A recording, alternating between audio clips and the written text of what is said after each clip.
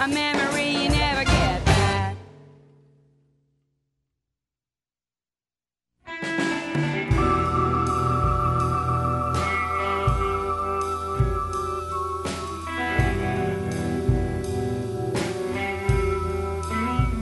I can't hold on to anything anymore. Hey ho, let's go. This is 102.3 WHIV LP, and you are listening to Nola Matters. We're going to be getting started in just 1 second, as always. Thank you so much to Lynn Jury for her amazing show, as she always checks in here at WHIV and her Nola Americana show. We are going to see you later. We're going to be getting started with Health is a Human Right in just one quick moment. Before we do, let me remind you all that WHIV has been broadcasting for 5 years. Can you believe we've been broadcasting for 5 years? 5 years, AJ. What do you think about that? It's amazing. That's crazy. So we're able to honor independent voices like yours by donations from people like yourself. So we have T-shirts, T-shirt. You were doing so well. We have T-shirts, hoodies, white fanny packs, and more. So simply go to WHIVFM.org, click store. That's WHIVFM.org. Thank y'all so much. We are not a radio station with a mission. We are a mission with a radio station, and that is to end all wars. No Matter starts right now. Broadcasting around the world at WHIVFM.org. This is Health is a Human Right radio show.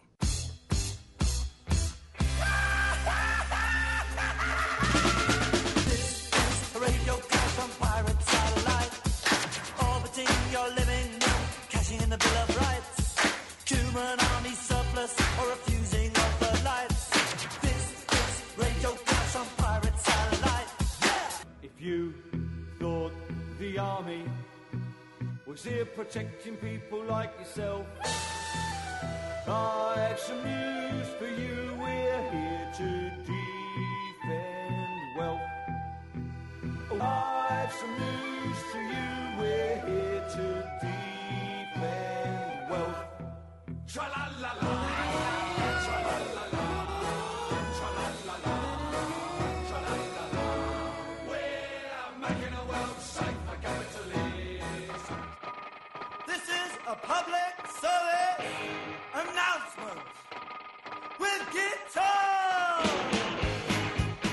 Hey ho, let's go. This is 102.3 WHIV LPFM in New Orleans. And my name is Mark Yandere. With me, as is always, the second Tuesday again, the second Monday of every month, the amazing and great AJ Strong. Hello. Who is our co-host for the show. AJ, where can people find you?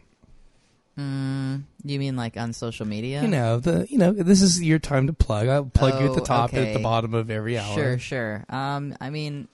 They can find you right here at WHIV Studios if they wanted. You can follow me on social media. I'm not very active on there, though. I'm kind of a grandpa when it comes to. All right. How about some of your professional stuff? You can follow my partner. Yes. In business and in life. Yes. Bella Blue at Bella Blue Nola.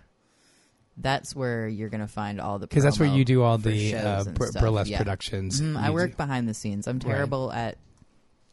Social media things. And when you say your partner, let's just be frank about that. That'd be your better half. Yeah, that's totally true. Usually, definitely my better looking half. For sure, dude. Although you've been looking good, man. I like the little animated emoji or what emote icon. I don't know what do they call the thing that you put yourself on the phone. It's called your Memoji. Your Memo. Okay, thank you for helping Grandpa Derry over here. So it's called a Memoji. So yes, the one that you made was it's accurate. It had you with glasses. Yeah, I wore contact sticks. My glasses were bothering me. Aha! I usually see the other way around. Yeah. All right. So usually we have AJ and I usually have guests on this second Monday of every month for NOLA Matters Health is a Human Right. We usually talk about things revolving around the LGBT community and gender and sexual identity and stuff. We have no guests, but we have 3 topics of conversation that AJ and I decided we were going to talk about. Before we do that, did you want to plug something? I do. We have a new show that's happening once a month. And your better half? Me and my better half, and a couple of people that we partnered up with, Austin Davenport and Christine Johnson. So basically, it's for the queers of New Orleans. Yes. It's like an all-encompassing, it's not like a gay party or just specifically a lesbian party. It's like anyone who identifies as queer under the queer umbrella is welcome to come. Straight people can come too. I was going to ask, are queer-friendly people? Yeah, okay. it's just, it's meant to be like all-inclusive. A queer space, yeah. right. But basically, we're doing a show element because that's what we do best. There's a little burlesque and drag show that happens. And then queer dance party to ensue afterwards. It's at the Always Lounge the 3rd Thursday of every month. Got it. So all right. it's coming up Got it. next week. Got it. Okay. In fact, this is called perfect. Queerly Beloved. I was going to ask what it was called.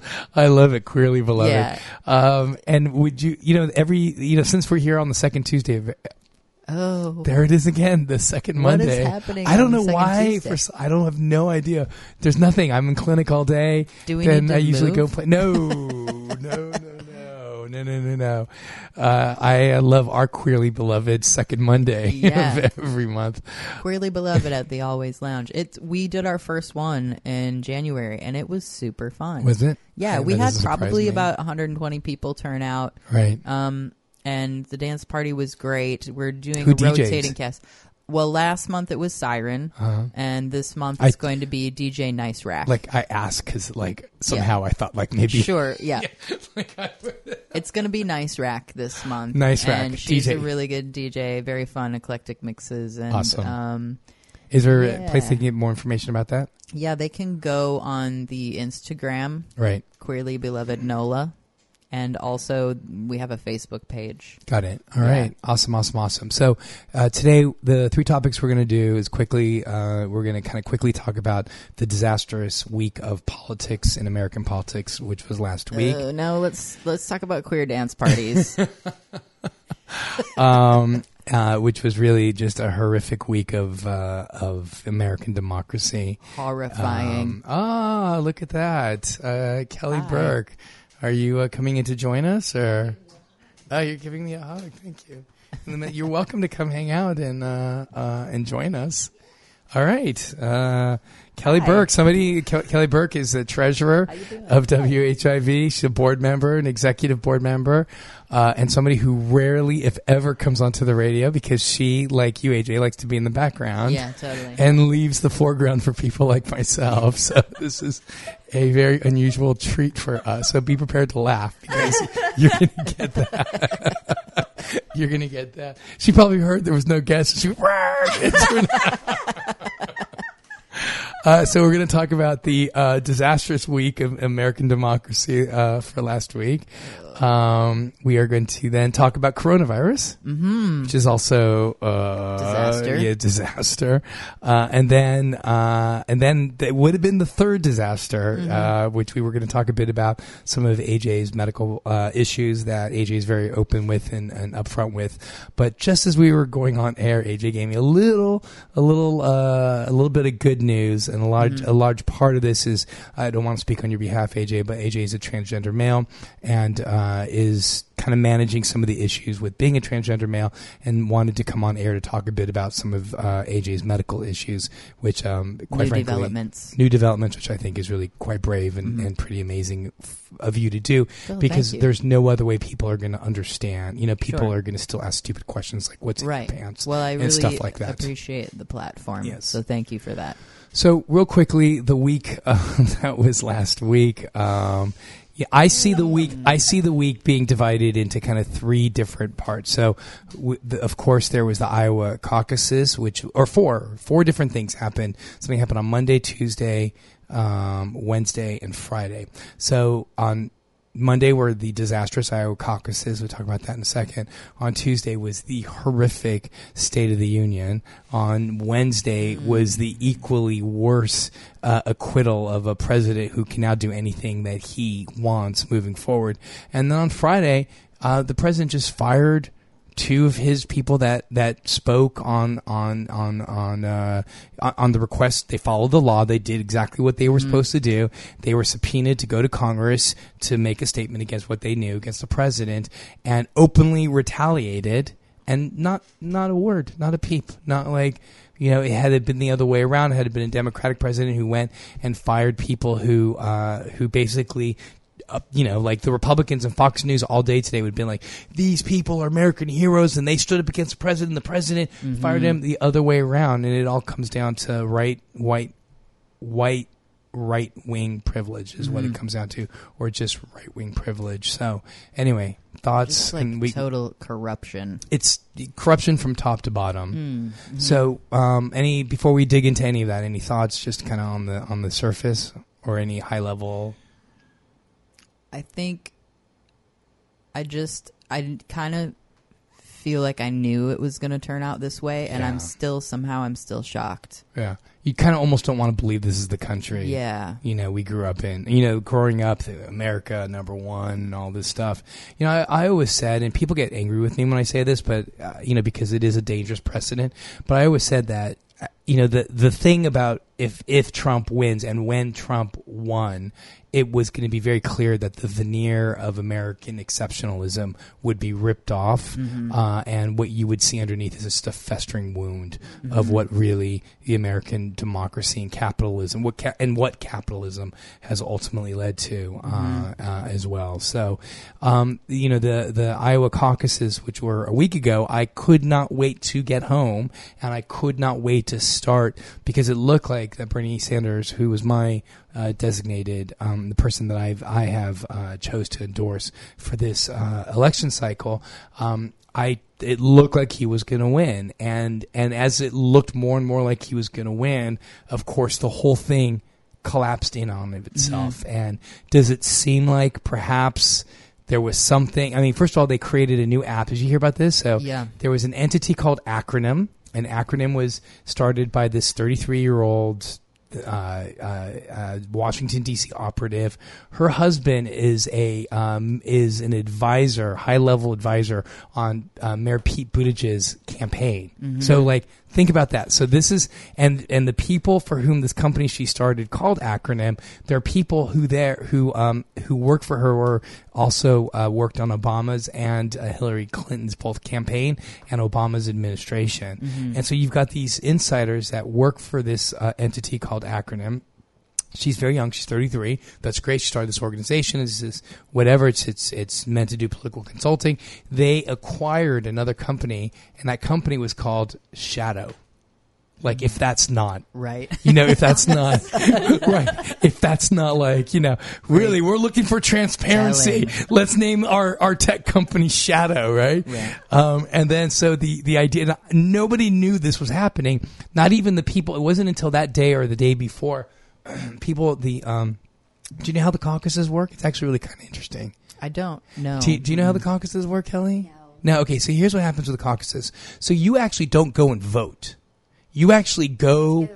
You go to a gym, you're assigned, based on your address. So, AJ, you live in the 9th Ward. There may be the Nordsee, that's nearest to you, maybe having a caucus. And they're going to, when you walk in, you're supposed to be there from 6 to 8 p.m., let's say, right? Or 4 to 6, whatever. So first of all, it completely makes unavailable for people who are working class, people who are unable to take off work, okay? Or people who need child care issues, or people who have potential transportation, whatever. Let's just, okay.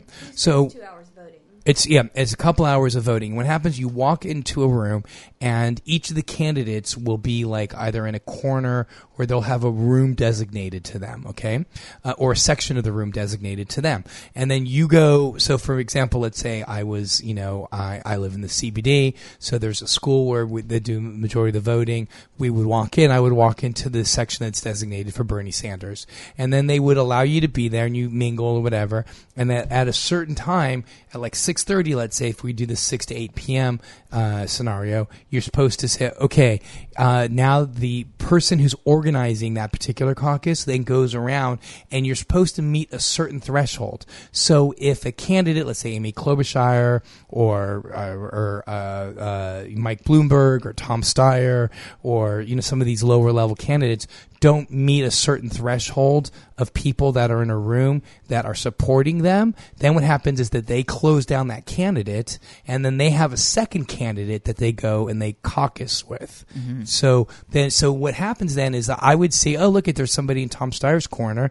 Maybe I should go over there and talk to him about why I support Bernie Sanders. And then the person who supports Buttigieg would do the same thing, and the person that supports Elizabeth Warren. So it's a really kind of community way of doing things. It's very quaint, and it was probably really good in like 1857. Sure. Okay? Yeah. It probably worked really, really well in those days, okay? Yeah. So what happens when there were like maybe 25 people in the room. Yeah, right, exactly. And maybe 85 people in the state of Iowa, yeah. And it was easy to count, right? So then what happens is that then the person who's the lead organizer, and I forget what they call him, I think they call him like the captain or the principal or whoever is the primary person, then goes and counts the number of people in each corner, and they write it down on a piece of paper, and then they call somebody at the central office and they report what that number is. It's very, very simple. It's very transparent. And then there's a paper trail.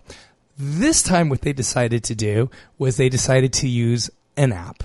The Shadow app. That was created. Transparent Shadow app. That was created by Shadow. Okay.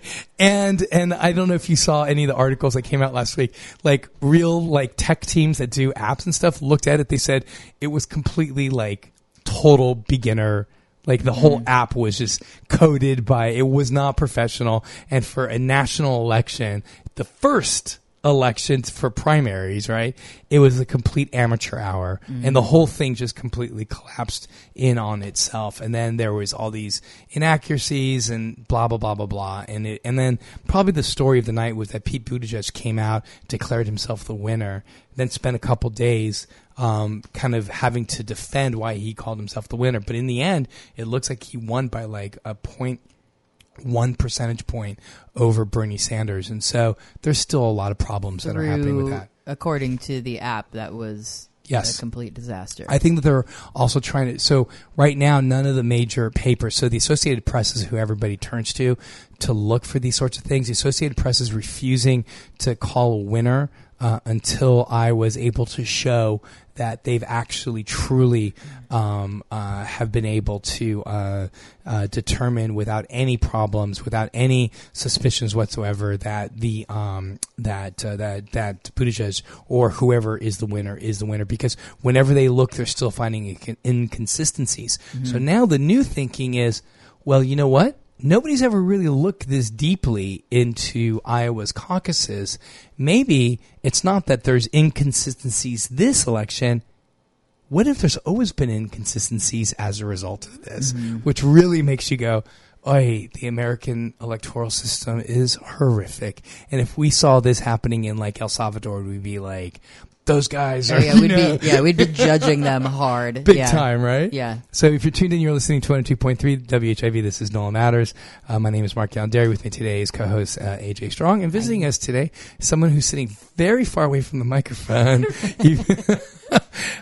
Is a board member and treasurer of WHIV, Kelly Burke, who just popped in. So then just real quickly, just because I don't want to, did you have something? Yeah. No. So what happened? So now the reason why the Iowa caucuses are so important is because it like leads the way into New Hampshire. Tomorrow is the New Hampshire primary, and so usually the person who wins Iowa gets a bump basically, and they get a lot of press. So then the people in New Hampshire are reading all this press, and then so that usually moves the needle. And then if you win Iowa and New Hampshire, then coming on the heels of that starts to come Super Tuesday, which is like 5 or 7 states, these so-called Super Tuesdays in these huge states with lots and lots of delegates right then now. So the idea is if you can win Iowa and New Hampshire, then possibly you can start to win some of these other states, and you win the Super Tuesday states, and then you lock it in. You lock it in your primary nomination, and so it was a complete and utter disaster. So Iowa. How do they know then? So moving into New Hampshire, then these are regular elections in New Hampshire, like regular ballot. I mean, but they haven't actually officially declared the winner. There's still no official. It's the Iowa DNC, Democratic National, DNC. They are claiming that it's Buttigieg with a very, very narrow win over Sanders, and then Warren. And then the big news of the night, too, was, of course, how poor Biden did. But, I mean, that's not big news to us. No. The dude just, he's just out of touch and he should not be running. But it was big news to the bubble that is in D.C. People who feel like, well, of course it's going to be Biden because Biden's just going to keep things the way they are. And all the people at the cocktail circuit parties that we go to all say that Biden is the right choice. People like you and I, working class people, are like, no, Biden's terrible. Biden is horrible. Everything that he says is horrible. All the stories he tells are horrible. Yeah. And the touchy-feely, did you see the SNL thing this week? And he's like, you know me, I'm going to come up from behind in a creepy way. Maybe even give a kiss on your neck. Right. So wrong for America for today, right? So then the next day, I couldn't even watch it. Was the State of the Union? Did you watch it or? I repeatedly watched the end of it. Oh yeah. I was able to kind of catch the last 2 minutes, and Liana was on the sofa, and I saw Nancy Pelosi stand up, and she held the speech in her hand. I saw her rip it. I'm like, whoa, Liana, look! And then she looks up, and you could just see her ripping it. She goes, "What's that?" I'm like, I think she's ripping up the speech, the State of the Union. And Liana's like, "Yeah, you go." Yeah, whenever Trump is speaking, I have like this visceral reaction. Yeah. I can't listen to it anymore. Yeah. I tried to listen when he was speaking at the White House the day after the acquittal, and I got that show. Oh my God! I got about maybe 3 minutes in, and I've already felt just rage, absolute rage, and I had to just turn it off. No, you're right, AJ. I didn't actually think about it. You're right. Thursday was another horrific day because, first of all, we still have this thing called the prayer breakfast. Yes, which is ridiculous. That is attended by both Democrats and Republicans. It is a horrific organization. There's a great Netflix documentary. These are like 7 1-hour shorts called The Family, and it's all about this Christian shadow organization that are called The Family in DC, and it's basically it shows how these politicians, both again on Democratic and also Republican side, are deeply, I'm going to put air quotes, Christian or fundamental Christians. And by that I mean that these are people who really believe that the rich should remain rich, the poor should remain poor, and that the LGBTQ women and minorities and communities of color should not have the same rights as them. That's essentially what The Family is. It's horrific. And the fact that every president has attended. And so what AJ's talking about is that on Thursday, the president went in to the National Prayer Breakfast and then gloated there. Had that picture of him with the Washington Post article that said acquitted, and then a couple hours later spoke at the White House. And again, it was just It Well- it was just blithering lies and yeah, and he's very much self-aggrandizement. playing the victim. You know, saying things like nobody should ever have Right. to endure what I went through. And you know, I was listening to this sort of like pre-show thing on NPR before they tuned into his speech at the White House, and they were saying how, you know, when Clinton was impeached, the next day when he spoke, one of the first things he did was apologize to the American people for putting them through that process. And then they asked, you know, do we expect to hear an apology from Trump today? And the person was like, no. Right. It would have been like, laugh with me. Yeah. No, not at all. Right. Because Authoritarians don't do that. you know, what is there to apologize for? Right. According to him, he's done nothing wrong. He had a So- perfect phone call. Yeah, It was exactly. it was a perfect phone call.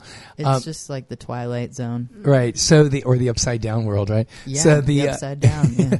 So the quote unquote highlight, again in huge air quotes, of the night of the State of the Union was giving Rush Limbaugh. Oh, Look what at that. is Look at this this. world? What is life? Right. Hold on. So let's discuss. So earlier in the, now you don't think this was timed intentionally? Earlier in the afternoon, right? Think about what happens. Earlier in the afternoon, Rush Limbaugh comes out with a press release that he has a stage 4 lung cancer, right? And they were setting the stage so that, you know, because listen, no matter what an animal and horrific human being and slime of, you know, like if you ever like go in the back of like, let's say like a Walgreens and they've got like they've got their like trash bin that's out there. Maybe it's been out there for a long time, and underneath that trash bin there's this like green slime that's really skanky and stinky, and it's just really horrific, Very, very horrific descript, slime, yeah. right? Yeah.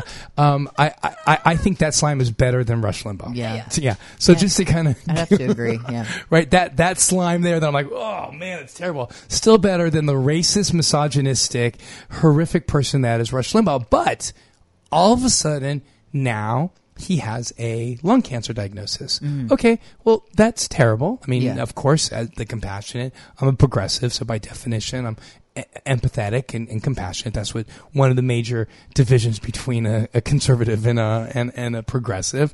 And the doctor in me is like, oh man, it's terrible, man. It's a horrific disease, and he's going to really go through a lot of suffering, you know, to stay alive and stuff like that. But the flip side of me is like, that still doesn't take away from the fact that he's a horrific human being. Yeah. Right? I mean, do you Hurt remember a when lot like of people? Yeah, who hurt- Unapologetically. Right, and he's hurt this country. Yeah. I mean, he has done a lot of harm to bringing this country into what potentially could be this, you know, dictatorial, authoritarian, or potential fascist government that we're going into because of his work that he has done over the course of several decades, right? So then, of course, that night he appears, and then everyone hears the news. They know, so he gets a particular, you know, round of applause because he has this lung cancer diagnosis. And then in the middle, and I think this is the first time this has ever happened, that he gets this Medal of Honor, which he was. Kennedy? Is it the Kennedy Center Medal or what did he get? He got He- honored he- with something it's very Presidential. prestigious. Yeah, like the Presidential Medal Yeah. of Honor. It's the highest award that a civilian. Yes. And I think, if I'm not mistaken, I think Steve Gleason is scheduled to get one as well, or may have just recently got one as well. But I'm almost positive. Yeah, can I check that out? I want to Google Right, it's the past presidential honors just Well- to show you what kind of Well, category. Yeah. Oh, yeah. No. I think. for. Oh, Yeah. no. Yeah, You will be please. shocked. Yeah. The people who have been there, the Please names, do. the Please names Google that are that. Yeah. there. Like I know Bob Dylan got one. Right. See, there you go. Absolutely. And that's a great example of that. And so that was, of course, horrific. And then, of course, was there any surprise on Wednesday that he Wait, no, hold on. You have to back up because there were some other tricks he pulled out of his Yeah. hat as well. What? Didn't he give a scholarship to?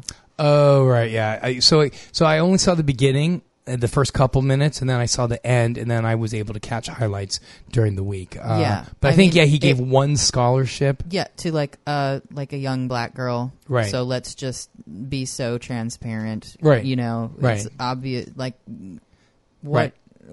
And then also, I'm using air quotes here. Surprised a woman and her child with the husband, like the woman's husband, was brought back from the military. Jeez. And, So, but like, she total- didn't know that. Like you Right. were at the State of Union address with your child. Yeah, no, And it you was. didn't know that was it gonna was. happen? Yeah, Even no, so, they it's do just- that. They do yeah. that for optics. Right. It's just so, to me, it just seems so transparent and so phony. It's such But naked. people eat it up. They eat it up. Absolutely. And it just, again, it really speaks to the kind of what America, like, it just speaks to the American kind of psyche or Yeah. what have you, that they would so easily, you this- recognize that they're To eating this up. very specific American psyche, which is a Trump-supporting American Yes, psyche. yes, and yes. is so gullible and will literally fall for any Yes. trick that... Yeah, that is. absolutely. Right now, in his approval ratings, are the highest they've ever been, in the kind of somewhere in the 40 plus something, which is the highest that it's ever been. Again, which also just will reinforce his bad behavior as well. If you're tuning in, you are listening to NOLA Matters. This is Health is a Human Right, 102.3 WHIV. I am your co-host, Mark Yellandary. With me is my co-host, AJ Strong, Hi. and joining us, kind of remaining somewhat silently silent and awkwardly awkward is the great As usual. is the She's great here Kelly for- Burke. So here you go. Moral support. Talk into the mic, Kelly. Past honorees include Steven Spielberg, Muhammad Ali, Angela Merkel, Mother Teresa, Rosa Parks. I was going to say, I Martin think Luther Rosa King. Parks, and Martin Luther King. I Yeah. think there's a famous picture of him. And Rush Right. And Rush Limbaugh. And Limbaugh. Rush Limbaugh, yeah. It's just... Yeah. It's so unfortunate. Yeah, Just yeah. making a mockery of I the was whole thing. I was on light it on a fire. conference call on Friday with several colleagues and colleagues of those colleagues, and somehow as the meeting was wrapping up, somebody was like, "So, hey, Mikey, what do you think about that presidential honor, the presidential award?" And it turns out that this guy's godmother got the presidential award as well, and he, and so whoever it was asked him knew that, and he's like, "Yeah, my godmother took it and threw it into the lake." I'm sure that didn't happen, but she Yeah. probably, after this May as well. neocon, racist, misogynistic, trans and homophobic individual wins this horrific award. Do we know what the basis was for it? Is he a journalist? Is he classified as a No, journalist? No, he's an opinion. No, it's just that this guy just carries Trump's water. That's all. And when you carry Trump's water, Yeah. like Sean Hannity, which is the opposite of sanity. That's not my joke. I wish it was. I wish I could claim. I've always been waiting to use it. That was the perfect place to use it. These are the guys that carry Trump's water. Let's see. Wednesday, the acquittal. That was like kind of a Kavanaugh. Like, I knew Kavanaugh was going to was going to get on the bench, and it came down to Susan Collins, a senator from Maine. I think I actually voted for her in her first election when I was still living in Maine, when the D and the R after name didn't really quite. People were still speaking from their hearts. I think she first came on office in 94 or 96. I was living in Maine, and I remember thinking it was pretty cool that we had 2 female senators in the state of Maine in the mid 90s when I was living in Maine. But now they're doing everything they can to root her out. I still thought it was somewhat of a brave move for Mitt Romney to vote to acquit. He's the first senator to ever, to convict. He's the first senator that's ever done that in the history of the United States, to vote against the president and his party. And he's going to certainly get a lot of backlash for it as well. Thursday, of course, was what happened with the White House press conference on the White House lawn, and then, of course, the National Prayer Conference. And then on Friday, Lieutenant Major Vinland, and then Sunland, who's a very rich hotelier, businessman who donated $1 million to President Trump's election, or to his what is it called when you win and they get the party, the big party they do in January after when you get inauguration. He donated $1 million to that, and then he became the UN ambassador, and then of course that came to an end on Friday as well, just because they're doing their job, and then nothing but crickets over the weekend. No outrage, because the Democrats are just paid losers. They're paid to be the losers that they are. And that was our week in politics last week.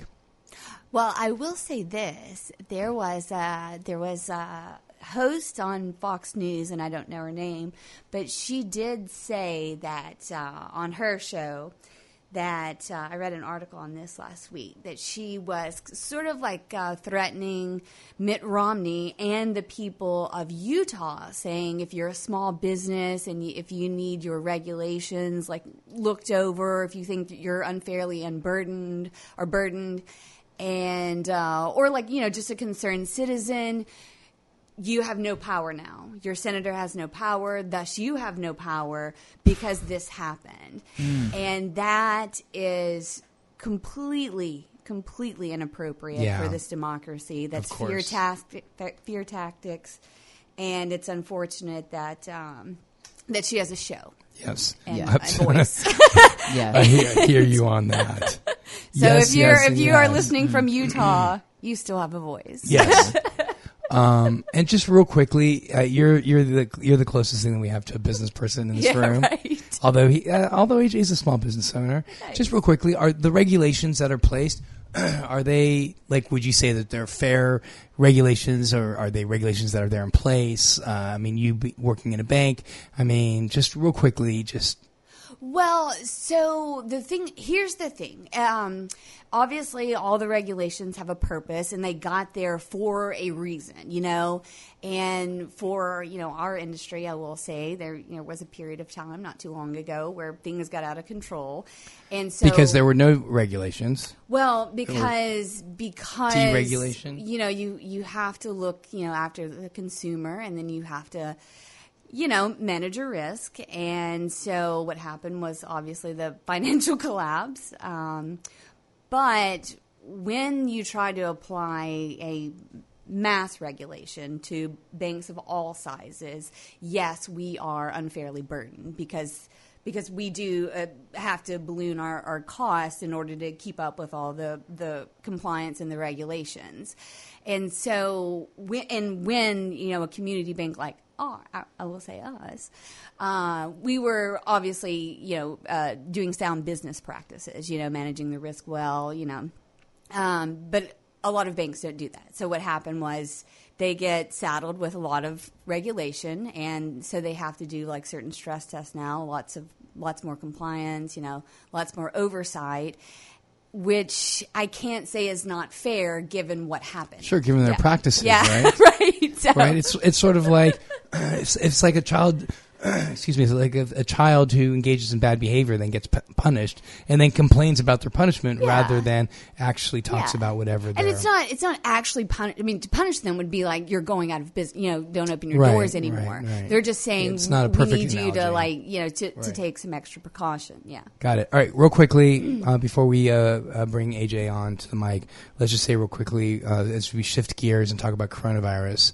I'm looking at the latest number of cases, 40,653 cases worldwide, with 910 deaths, 3,665 that are recovered. So that's great news.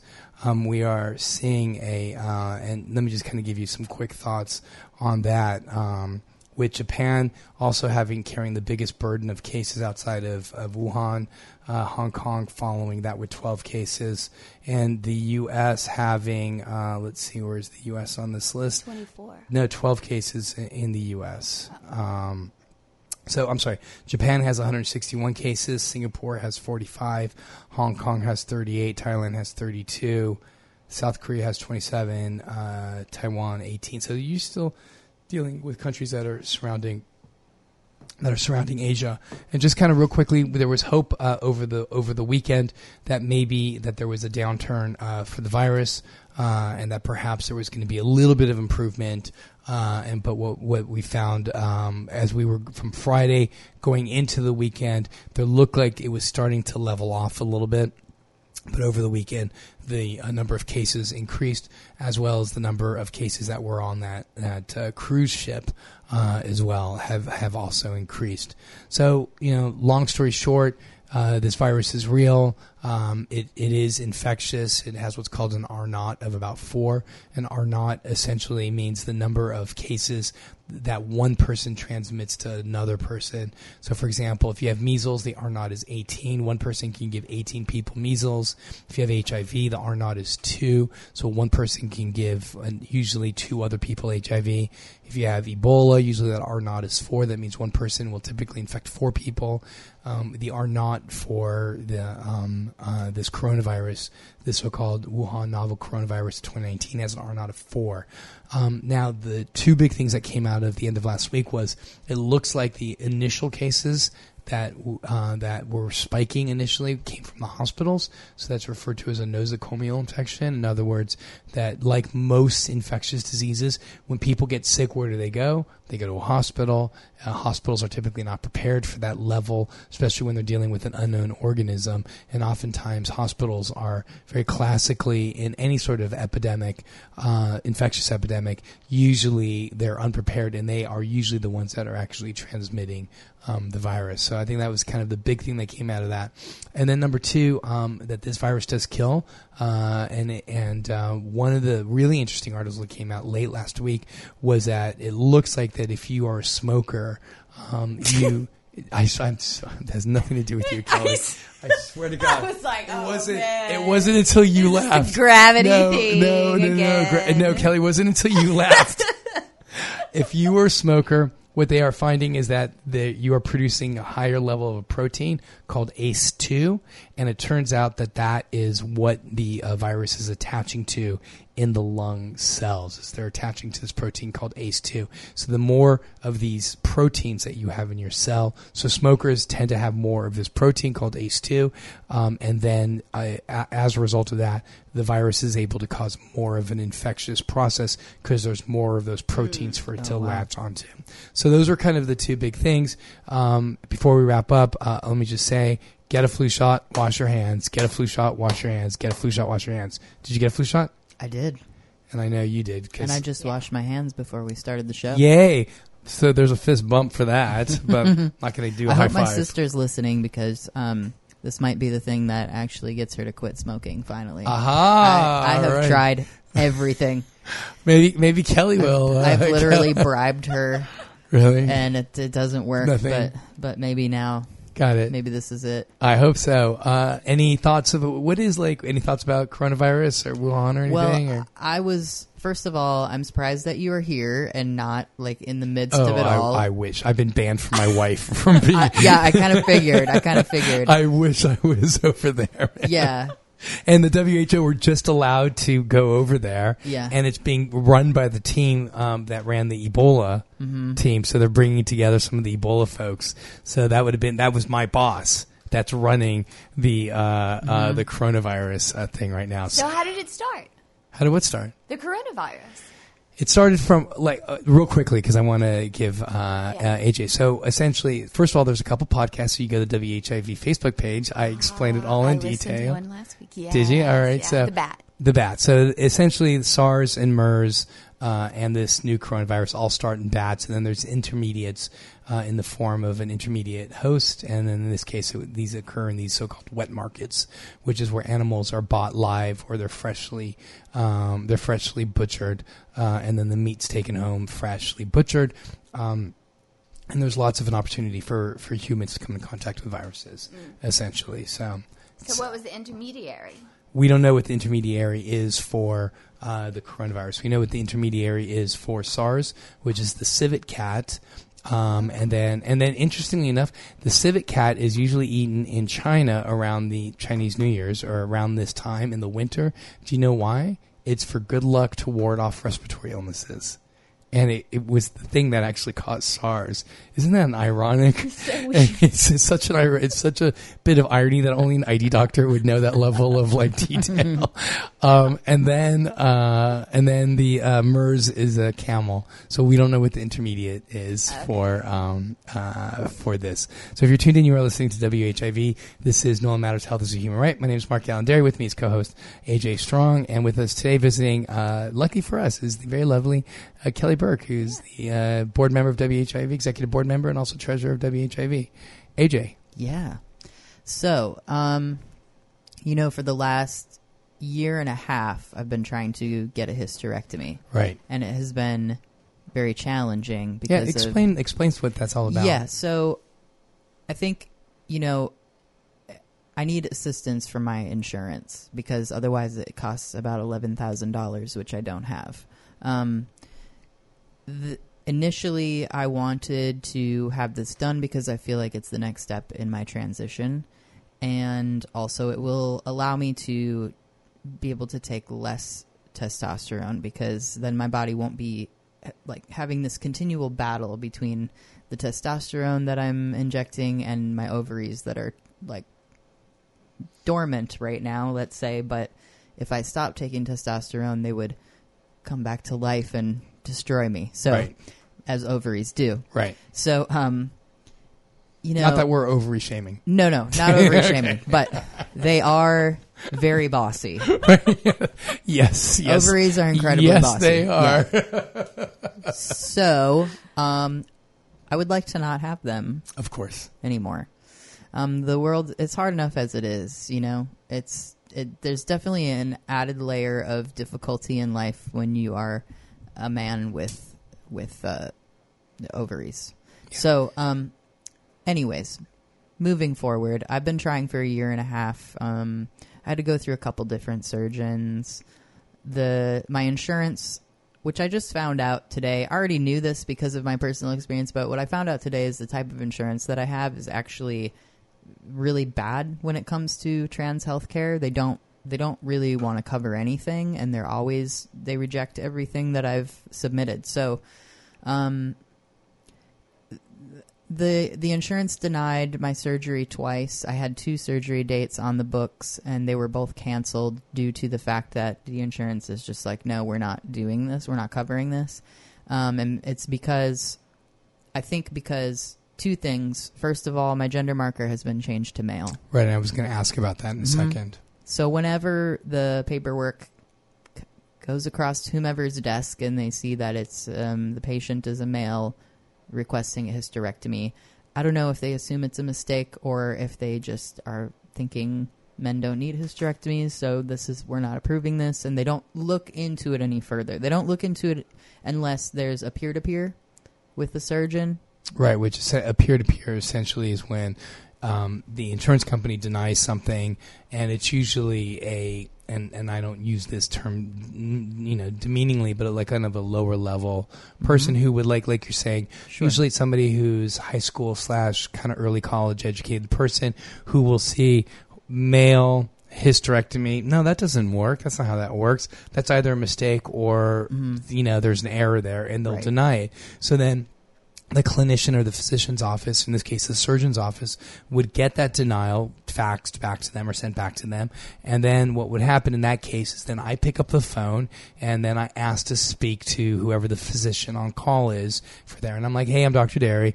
I'm Mr. Strong's physician. Just to let you know, Mr. Strong's actually a transgender male, so actually is in need of a hysterectomy as part of his transition. Can we please get this approved? And usually that's all. Then usually the physician on the other side, he or she will be like, oh, yeah, well, of course. Then they go through and they change it. Mm-hmm. And usually the reason is because physician to physician speak the same language, and they rarely ever say no.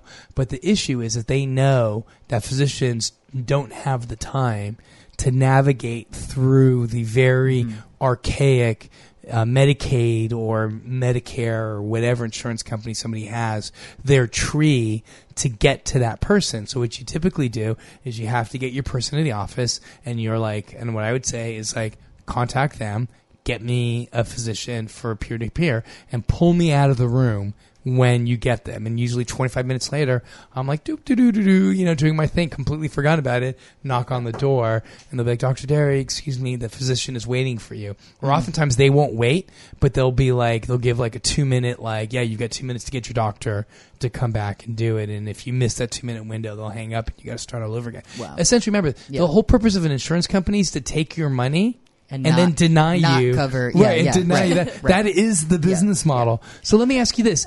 If you had not, and I hate to ask this question because it could be painful, but had you not changed your gender marker, do you think that you would be in a better position now? My hysterectomy would be done. It's because insane. because every other trans man I know who has gone through this process and has not changed their marker is done. Right. And they started the process after me, Is it now? which is super frustrating. Now this may be crazy, and I don't know if this is possible. Can you change it back and then go through it again and then go back I again? don't know. I really don't know. But here's the thing. So I went in the first time, surgery denied. Came back the next time, and the office had changed my gender marker back to female without my consent, which I thought was strange, but I understood why they did it. But I was just kind of like, that's maybe something you should have spoke with me about first. So when I go in there, I look like I do. Right. A man. Yes. Very, very, let's just be very clear. I think most people would never, you do not appear, you're Right. very, I not, have facial hair. Let's you just have- say that. Right. Right. So then I'm in the office, and then they call for Miss Strong. Oh, right. And I'm like, what's happening? And so then I go, and that's awkward, and I feel weird and don't understand what's happening. And then I go through this whole process all over again, and they're like, okay, we're going to resubmit it. It's going to be fine. And then it was denied again. And this time, I think based on, they were saying that what I needed just wasn't medically necessary for whatever reason. And then, so the surgeon said they were going to do peer-to-peer, which I don't know if they did or they didn't, because from that moment forward, every time I tried to get in touch with the office, they just wouldn't respond. Oh, that They means just that they're completely not, blew it right, off. They're not. Would not return my calls. My partner, Bella, actually got kind of upset about it, and she went down there and marched into the office and wanted to speak to the surgeon, and they kind of brushed her off and said, oh, we'll have her call you, and never did. So I got very discouraged. I gave up entirely until November. Now I'm starting to have actual issues with my reproductive system because there's a lot of atrophy that's happening. So my organs are shrinking down. It's causing a lot of pain. I, for the first time, started having some bleeding for the first time in 6 years. And that not only, it's not fun for anybody who has to go through that, but Sure. it really caught me off guard and put me in a very bad headspace, a very bad way mentally. And so I went to go see my primary doctor at Crescent Care, whom I love, Dr. Butler. Mm-hmm. And first she said, okay, we're going to try to advocate for you a little more aggressively with this office. And she left the room, and then she came back and she said, you know what? No, we're going to send you someplace else. We're going to start over with a different doctor who is actually known for being more communicative and on top of it. Surgeon. Dr. Shank, Jessica Shank, a surgeon. Right, your yeah. surgeon. She's Mhm. talking about. She's not talking about giving you new primary care. No. She's talking about putting you with a new surgeon. New surgeon, new clinic through This Tulane. is a GYN. Mhm. Got it. And that must be another thing. That must be another thing that just with all, and I say this respectfully, about what it is to be male appearing like yourself, to be going to an OBGYN office and Yeah. then going in and Well, that's what I wanted to talk to you about. I'm getting kind of long-winded, but the whole experience is, on one hand, I'm very thankful that the ball is rolling again. And on the other hand, it can be so hard when you're sitting in the waiting room at a women's clinic with a bunch of other women. And maybe they think, Bella comes with me everywhere, so maybe they think that I'm there to support her. But Sure. ultimately, when they call my name and I get up and go into the office, and it doesn't matter what people think, but in that moment, it's just very, very stressful. Sure. So I went to go to the appointment with Dr. Shank, who is lovely. I don't know if you know her. She's great. But, you know, they ask you all of these very invasive questions, and I know that's a normal part of the process, but it is hard to talk about certain stuff as a trans person. And Especially to a stranger. yeah, to a complete stranger. So I did For the some whole, reason, easier on the radio to Yeah, like to 5,000 absolutely. I'm strangers. telling right? everybody. Yeah, it's because they're not looking at me and they're not in the room with me, right? Yeah. So I do the whole intake process. Then we get into the room, and I think that I'm just there for a consultation to speak with her. You do an exam, mm-hmm. Right? Then suddenly it's like, all right, well, just take everything off from the waist down and put this robe on, and I just lock up. You know, I don't know what to do. And so then she leaves the room, and Bella's saying, like, you don't have to do this, you know. That's it's true, okay. right? You don't have to do it. Yeah, but I'm sitting there thinking, okay, if this has to be done, mind you, I've already gone through all this with the other office. I already went through all this. I already had an ultrasound, which was weird. Sure. Super weird and Sure. uncomfortable. Sure. I now have to start over. And I know it has to be done to get to the next step in this process. And I'm thinking in that moment, if I don't just get it over with, then I'm going to have to make an appointment to do it. And I'm going to be stressing out about it every day up until that appointment, knowing that I have to go and do this thing. So I'm just going to do it and get it over with. But I didn't have time. It just caught me off guard. So then I have to do this whole pelvic exam thing, which sucks bad. Right. For all you guys that are out there, it sucks bad. And then also, please vaccinate your children for HPV, because girls and young and teenagers and young women who've been vaccinated for HPV do not have to go through and endure the issues of pelvic exams that women who have not been HPV vaccinated have to deal with. Good side note. There you go. Yeah, so I got that over with. So at least, it was fine. so there was there. I mean, so at least you didn't have to stress about it. But then, but in the same appointment, she tells me I have to have another ultrasound, which I've already had. you can't use the previous. Apparently not. And not only that, but it has to be the kind of ultrasound that is the invasive kind. Of course, it's like with the wand of doom that I'm affectionately calling it now. Transvaginal ultrasound. Yeah. So, and I was like, okay, you know, I guess. So then we make this appointment. I'm stressing out about it every day until it comes. I took a Valium because I was well deserved. Yeah, I took a Valium. I was just like gonna be chill about it and go in there and do it. So we go down there, we fill out all the paperwork, we get to the desk. You know, it seems like it's going fine, and then Can I just make a real quick point that I think most people need to understand is that this is also potentially going to be a painful procedure, more so than it would be for women who are going for pregnancy issues or whatever, because you've been using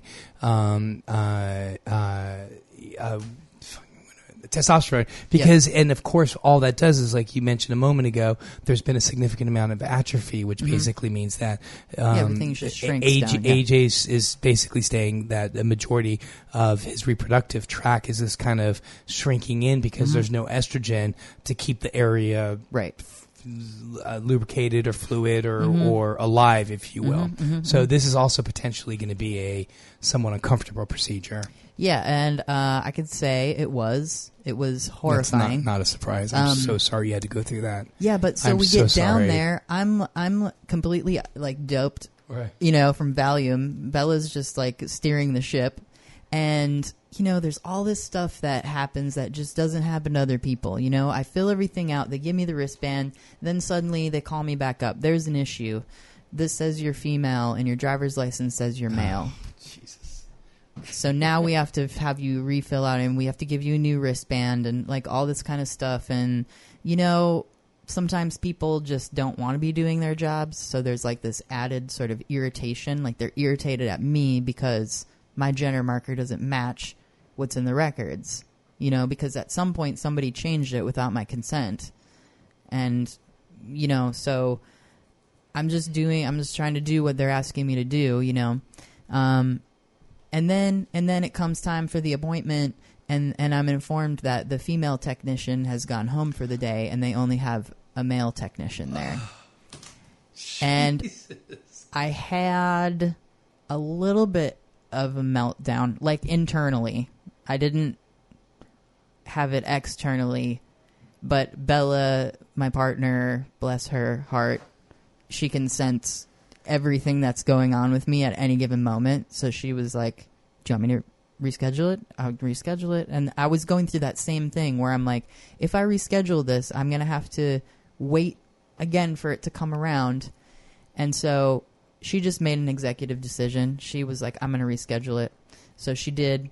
I went to a different clinic, had it done with a woman who looked like Carrie Underwood, and she was very lovely. But it sucked. It was super painful. And that's my story.